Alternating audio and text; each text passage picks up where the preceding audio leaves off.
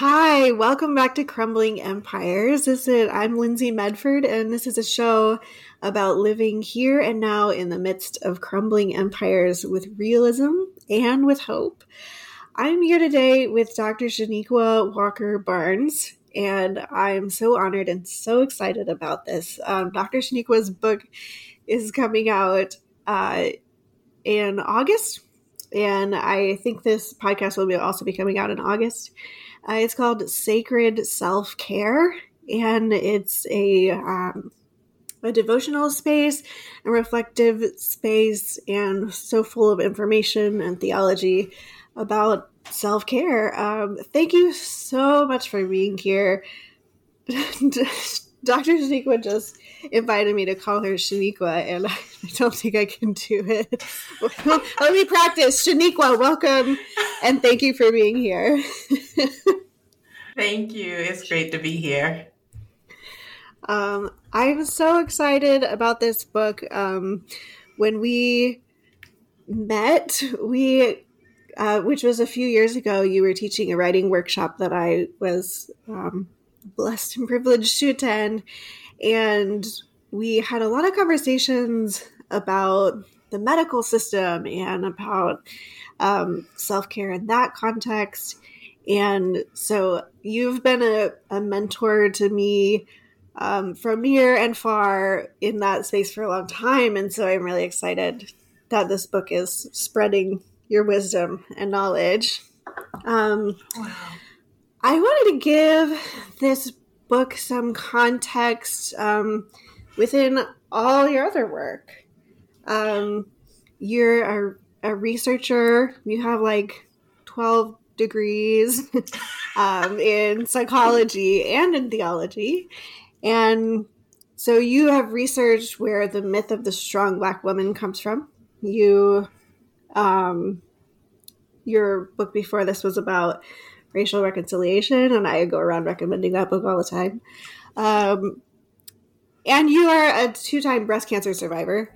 And that's important, I think, for my listeners, because so many of us have chronic illnesses, and the rest of us, of course, love someone with a chronic illness. I would just love to hear, set up for our listeners who are new to you and your work, who you are and how this whole story has informed coming to the place of writing this book. Yeah, thanks. And this book, I think, at its face, it seems very different from the work I've done before. But Yes. As you know from our conversations, and people who've been in conversations with me know that in addition to my work around racial and gender justice issues, there's always been this thread of self-care, and they're very much connected. My own entry into ministry began with a health crisis. It began when right at my 30th birthday, dealing with chronic, unexplained pain, high blood pressure, all sorts of stress-related problems, and beginning to say, I got to do something different, right? And that actually was the start of my self-care journey. But it was also when I learned about the strong Black woman, because I was trying to figure out why I was doing what I was doing. Why was I just pushing myself beyond my limits, really, to serve the needs of other people? And in my readings, I stumbled across this thing called the strong Black woman. And I was like, oh, this is me, right? And so I started really focusing on my own care, experienced this drastic turnaround in my physical and mental well-being. Mental more than anything. A lot of the health problems were still there, right? But they were manageable, right? But mentally. And so I began to say, oh, I should do this with other women, right? If this was helpful to me, this could help other people. And that was actually when I first heard my call, the beginning of my call to ministry. So I ended up working with the women at my church around self-care. And at the same time, continuing to think about the strong Black woman, right? And how am I seeing these play out? And so really, I say I have this now 20 plus years self-care journey, I was talking about it a lot in activist spaces. So I get in these activist spaces. I'm trying to find my place because I'm not the person who's going to go march a lot, right? Like, I'm like, Yeah. I don't know about crowds. Like, how far do I have to walk? Can my body maintain? Like, can I do it? Yes. Very familiar. Right? Like, am I going to be in too much pain? I don't know if I can do this, right? At the same time, like lots of friends in the Christian community development world, right? And they're moving into these impoverished neighborhoods, doing this fascinating, incredibly important ministry. And I'm alongside them saying, where's my place in this field, right? Because like I need to be near certain types of medical centers and grocery stores, and like there's certain types of food that are and are not good for my body. Where do I fit? And one of the things I found over time is that no matter where I was encouraging people to take care of themselves, Mm. right? And I began to find, oh, this is my place in this movement, right? I'm the encourager. I'm the one who sees the activist, the pastor, whoever, and says, "Hey, you're doing great work," and right? And so over time, I started weaving this into my classes. I'm a seminary professor, and I just kept doing it more and more. I taught a spiritual formation class, our intro spiritual formation class. I decided to upend the model for how we taught Mm. about it. And I wasn't just going to talk about spirituality. I was going to talk about self-care in a very holistic way, right? So that my class was not about just taking care of your spiritual self. It was, I want you to develop a plan for how you're going to sustain yourself in seminary, right? And then in ministry, right? And so this book it begins to put all of this together. So that's sort of the long story. And then more immediately, 2021, Lent is coming up, right? We've been in lockdown for a full year, and my family and I really went into lockdown for the first, probably, I think until all of us were vaccinated. We did not leave the house, hardly. We just didn't leave the house, except to go to the grocery store. And only my husband did that. My son and I stayed at home. And so we were talking about, I was thinking about Lent, what does it mean to give up in a year where collectively we've given up everything? And I thought, I don't think I want to give up. I think I want to take on, right? I went into quarantine knowing that caring for ourselves was going to be really important because of the stress we were all under, that we got to like double, triple down on our self-care. And so I decided to do this Lenten challenge online where I said, let me invite people for my practice. I'm going to deepen my self-care. Let me invite other people in. And I started writing these daily prompts and having these discussions with people. And about midway through, one of my ministry friends, whose birthday is today, actually, she reached out to me and said, this is a book, right? And I was like, yeah, I think it is. And so, yeah, finally, for years, I kept saying, everybody knows what I say about self-care. I don't need to do anything with this. And it was really that process that was like, oh, wait, there's a way I think about this that is different than how most of these conversations are happening. And so that's what I tried to put in the book. Yeah. For you, what is that way that's different? Well, the one thing is thinking about self-care that in this way that is not capitalistic, Yeah. right? And so that's a big thing. Like once the language of self-care went mainstream, you have all these corporations that have kind of jumped into it. And when I talk to people about self-care, what I will often hear from women, self-care is selfish. I'm concerned, right? From Christian women especially, I'm concerned about this being selfish, right? And so having to help people understand why it's not that. But also the other thing people would say, well, I take a vacation, or I go get a massage, or yeah, I don't really have the money for a pedicure. And I would say, you don't need money, right? Like that, like it's none of those things. Like money might help, but that's not what I'm talking about. I'm talking about something much more basic than that. I'm not talking about the occasional treats, we give to ourselves, right? The day spa, the vacation, those are treats. That's not self care, right? It can be part of self care, but it's really not the fundamental. And so, part of the way that I'm thinking about it is thinking about self care is getting back to the heart of what's ourself, right? And for me, is rooted in this idea of the Imago Dei, that we are created in the image of God by a loving God.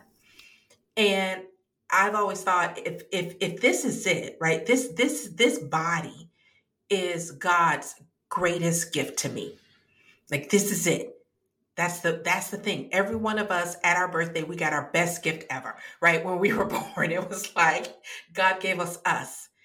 And thinking about that, like, we have a responsibility to care for ourselves because we've been given this great gift of existence. And so, how do we take care of the gift that God has given us? So it's really about getting in touch with our embodiment and trying to figure out, wait, who am I?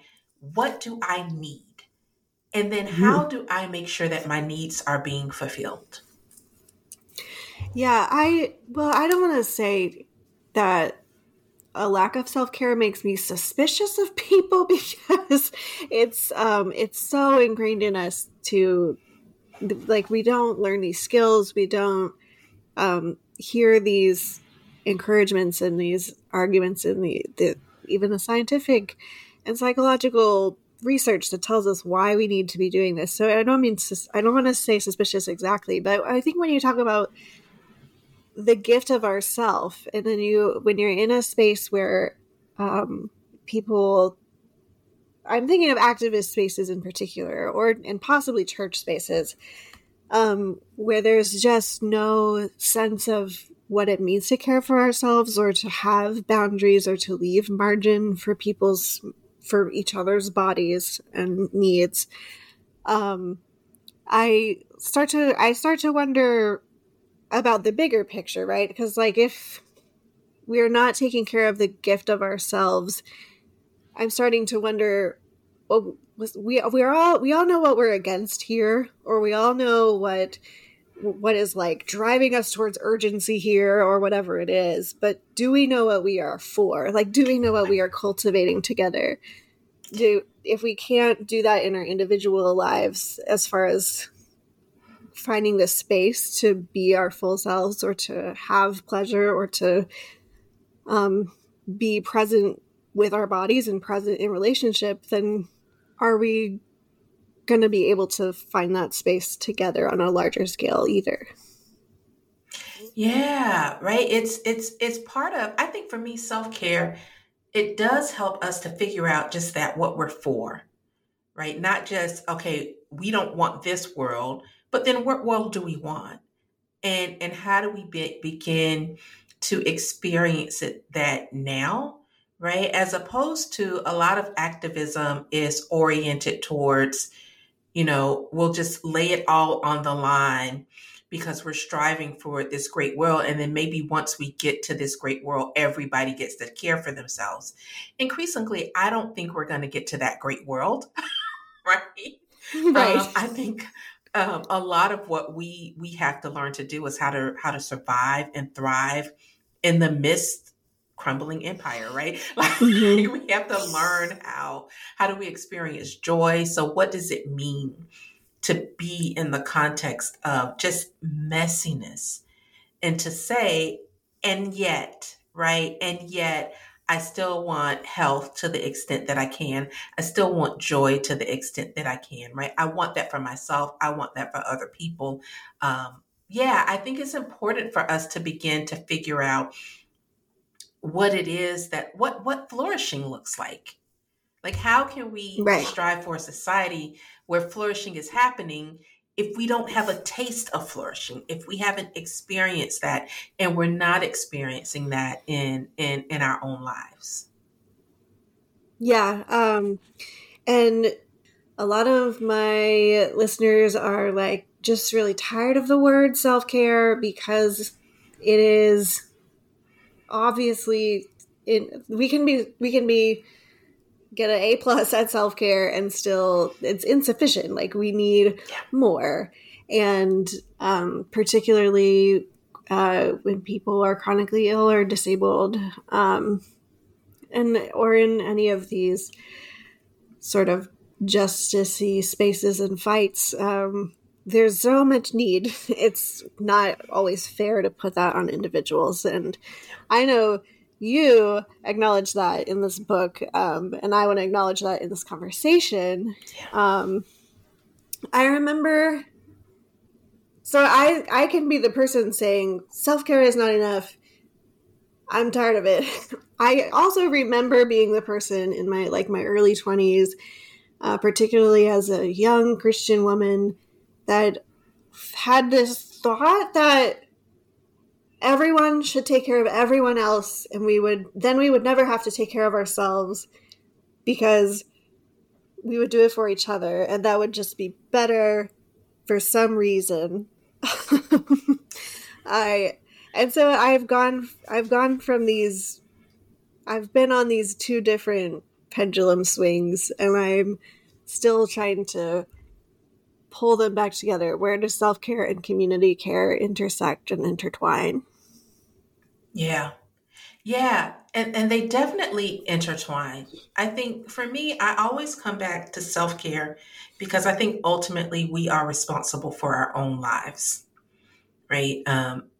Ultimately, I feel like if there's going to be an account, right, for how we spent our life at the end of our life, that's on us. And so I come back to it for that reason. The other thing though is I think when self-care is put in the right perspective, and what I'm hoping I'm doing here is that it becomes tied to our relationships, right? So I talk about relationships as part of self-care because I think we are not meant to live in isolation. We're meant to live in community with other people. So part of our care is connecting with other people, loving other people, caring for other people, being loved by other people. That's part of that. So self-care is always this tension between self-differentiation, right? And being part of community. But one of the reasons I think they're not necessarily disconnected, it actually came up experientially. When I first, 30 years old, started practicing self care, um, and really focusing on myself, I would start in which I'm putting myself first, right? What are my needs? What do I need to do? I need to exercise. I need to meditate. I need to pray. I need to read my Bible. And I kept doing these things. I need to do this for myself. And then I'll go to work. And then I'll do these other things. What I found was the more I intentionally focused on my own care, the more I reached out and connected to and cared about other people. I mean, and initially it was really strange to me because I'm an introvert. I only like people this much, right? Like I like people in like small doses, like, okay, this is my people time and now this is my me time.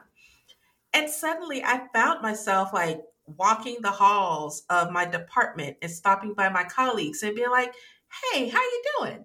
And they would look at me like, and what do you need? And I'm like, oh, I don't need anything. I just came to see how you're doing. Right. It was so foreign in our workspace for that to happen. I found that I started reaching out to friends more, right?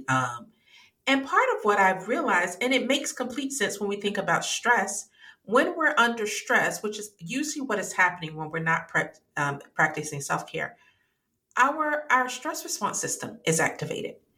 When your stress response system is activated, you're not thinking about loving other people as much. You're in survival mode.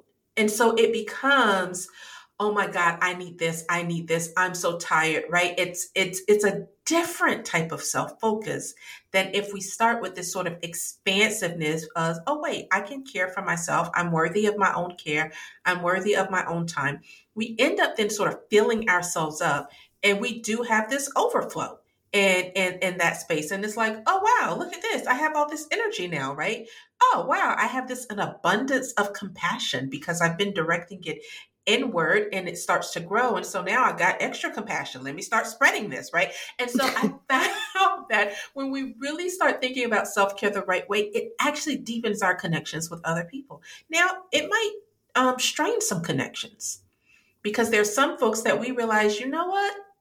I don't think this relationship is good for me.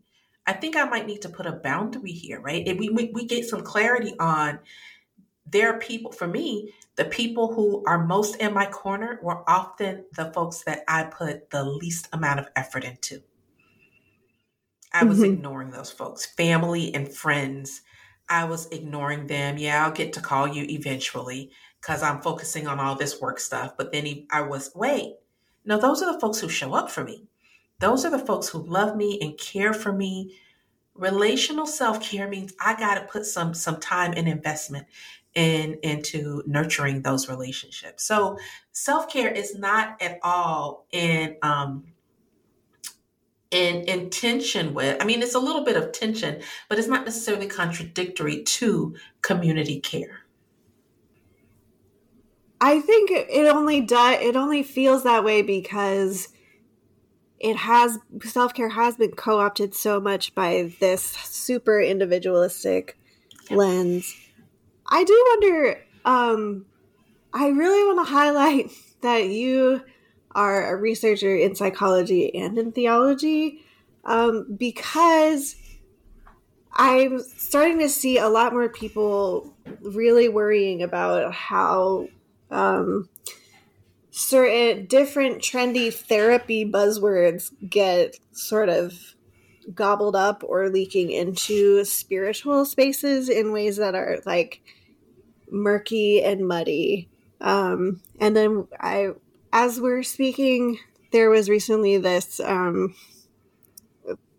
kerfuffle about Jonah Hill using sort of therapy speak to try and control other people, and highlighting how easy it is for people to walk out of their therapist's office with perhaps a tool, like if their therapist is a good therapist, like trying to offer a tool for thinking about something, and then they take it and they just like wield it as a weapon, like totally out of context. And so I think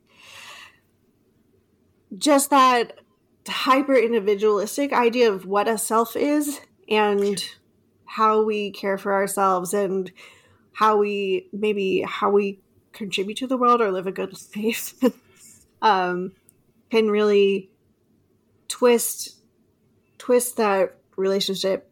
But if we're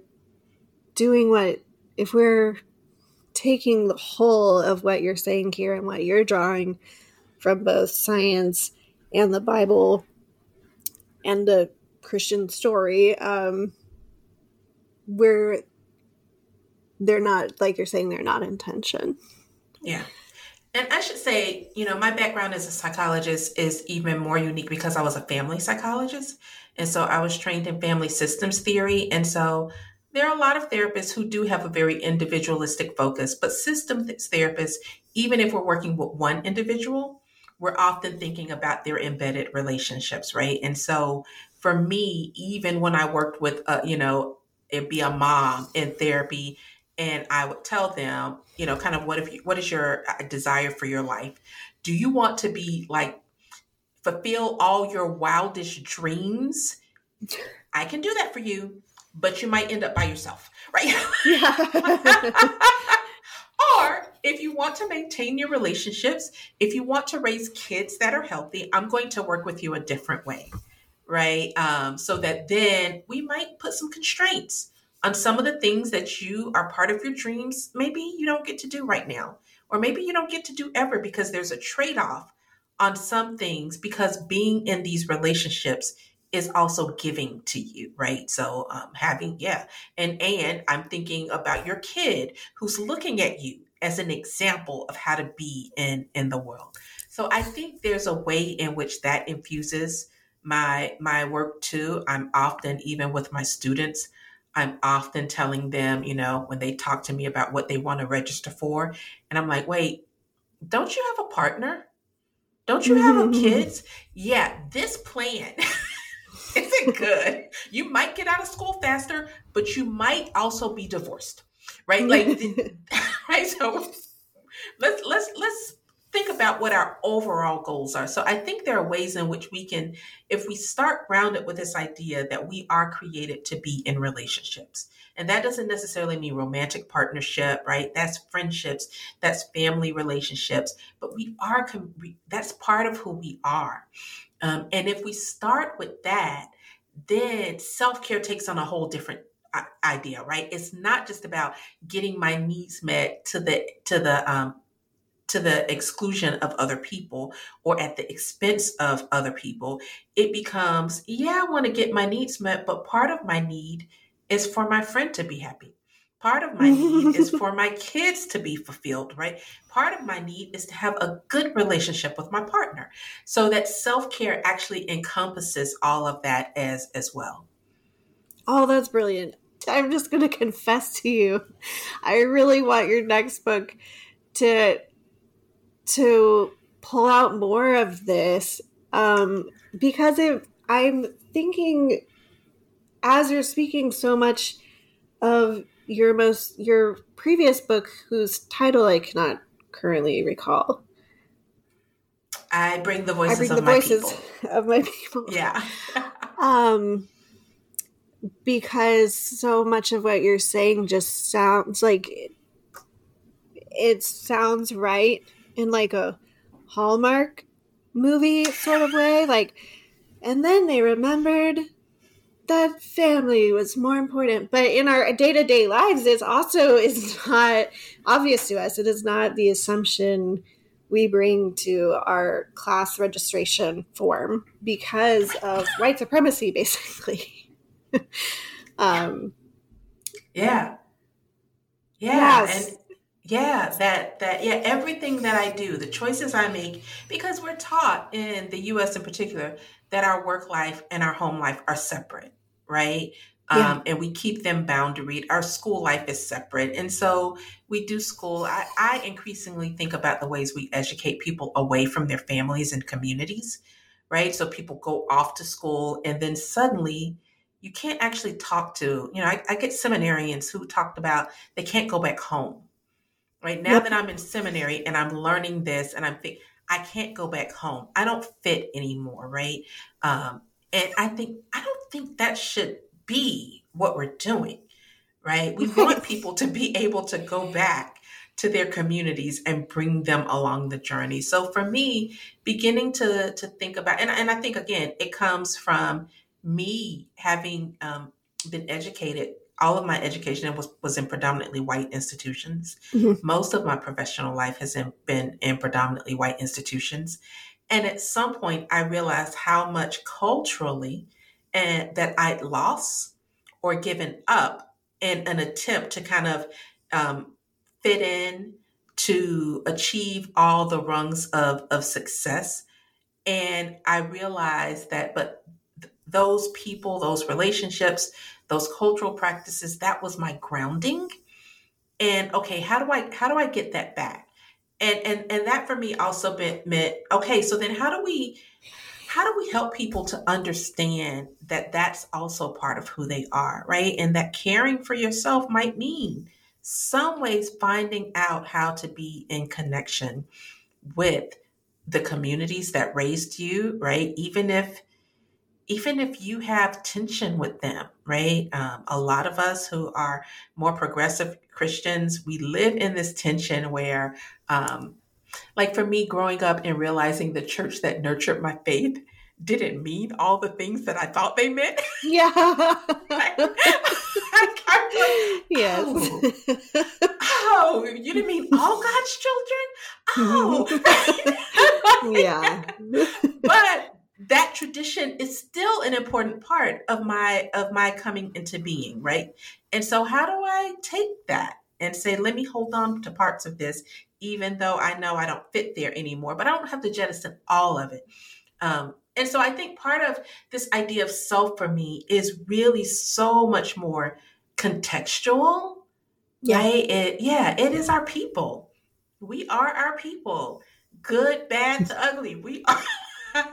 That's part of who we are, as well as our individual journeys. Yes.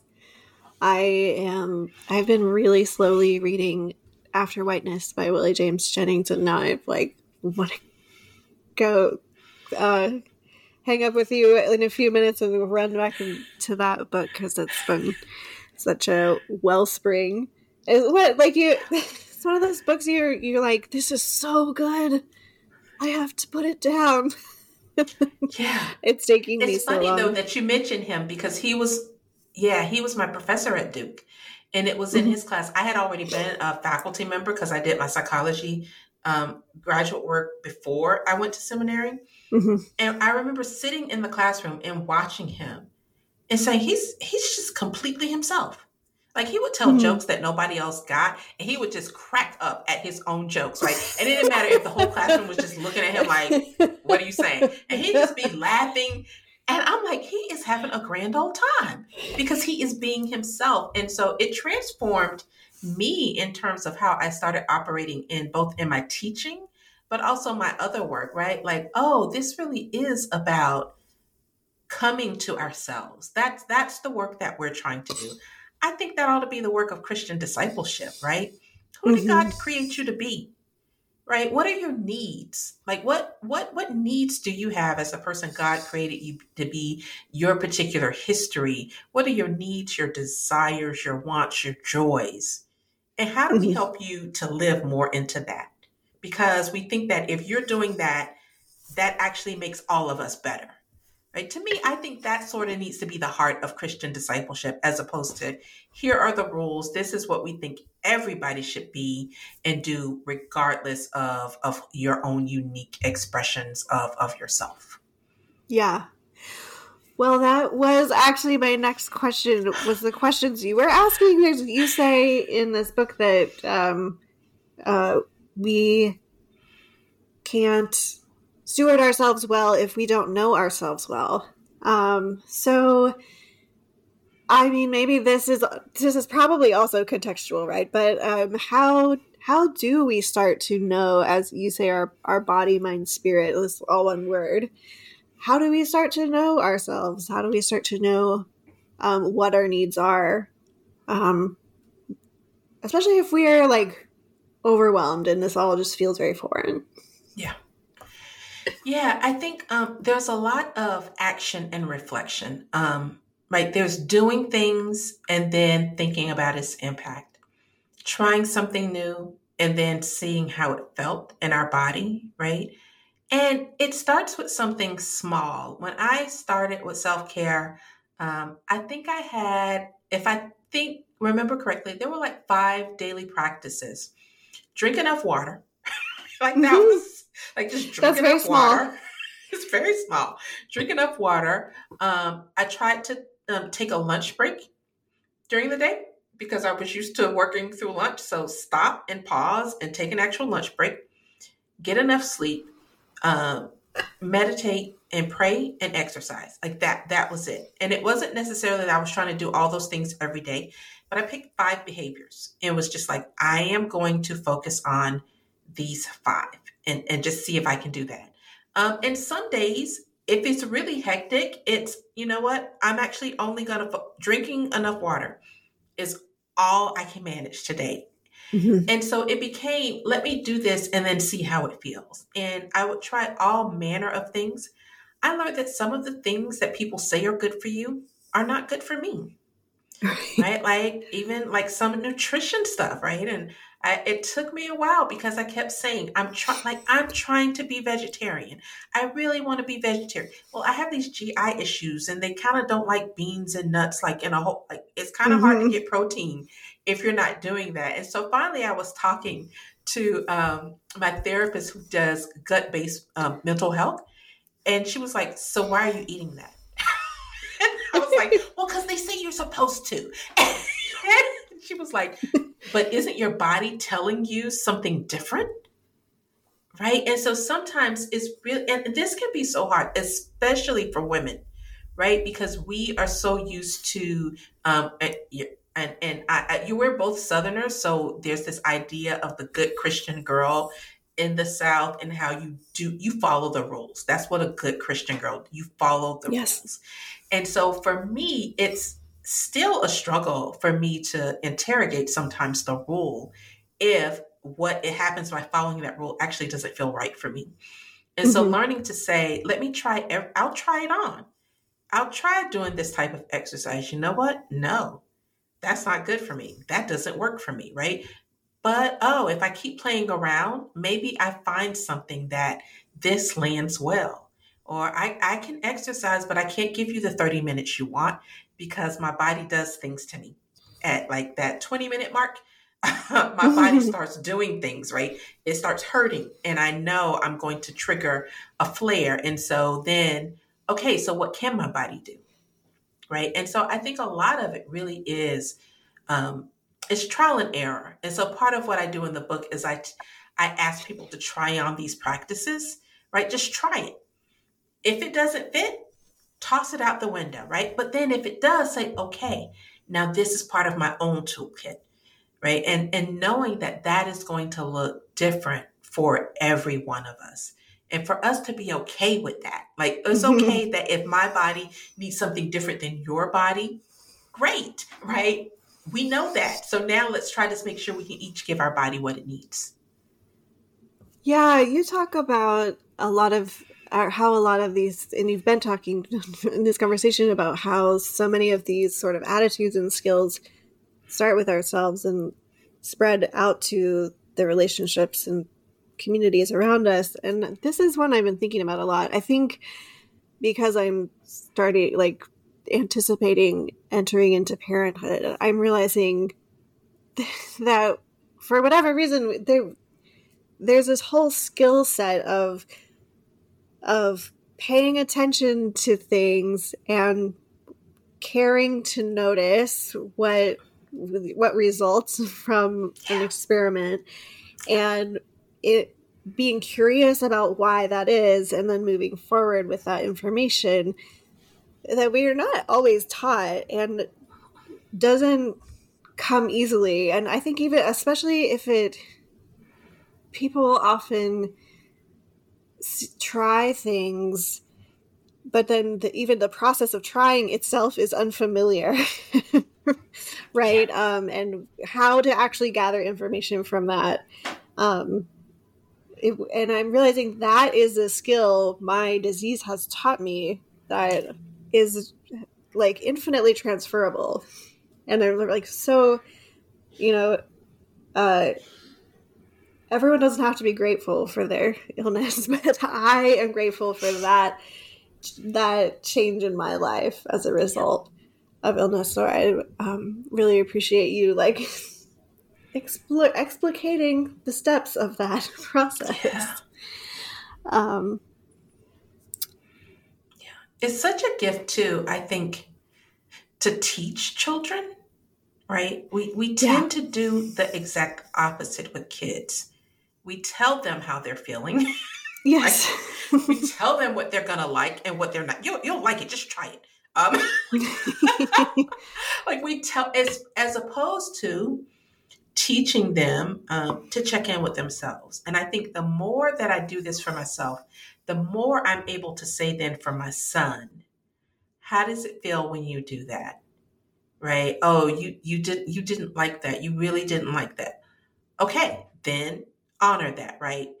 Are you feeling any, like, what symptoms are you feeling right now? What are you feeling, right? As opposed to me telling you, think about what you're feeling, what you're able to do. Do you think you can manage?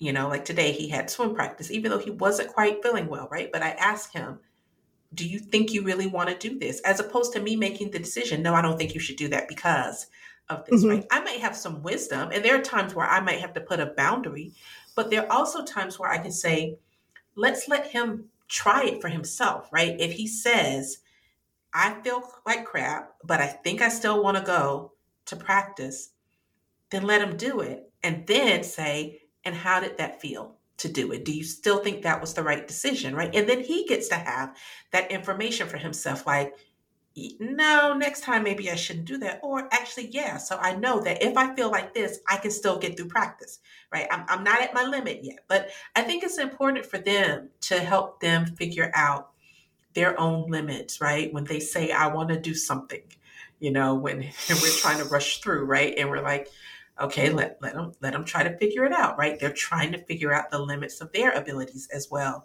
It can be a really great gift. I'm trying increasingly to help my now 15-year-old check in with himself. Mm-hmm. And because it's important to me for decision making, right? Check in with yourself. What do you feel like? Do you feel nervous right now?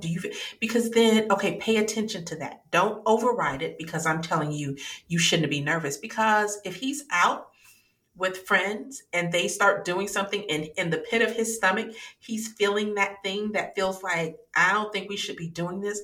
I want him to know what that means. Right? Yeah. And I want him to honor that. And so again, know yourself. Yeah, this says no. This says, okay, I'm backing off because I want you to be able to do that for your life.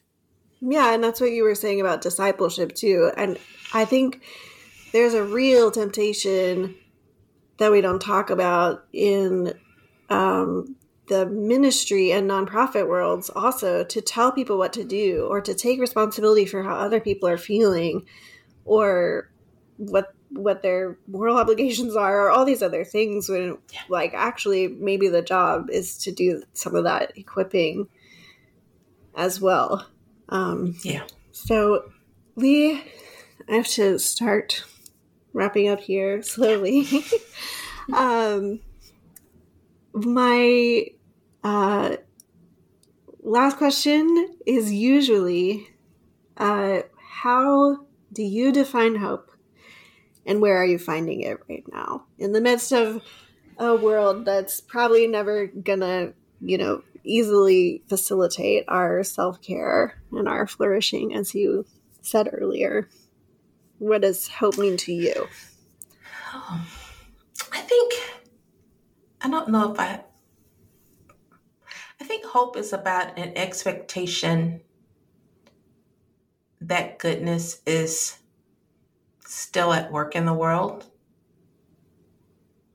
And for me, I look for glimpses of hope. Like I think there are times, depending on where you look,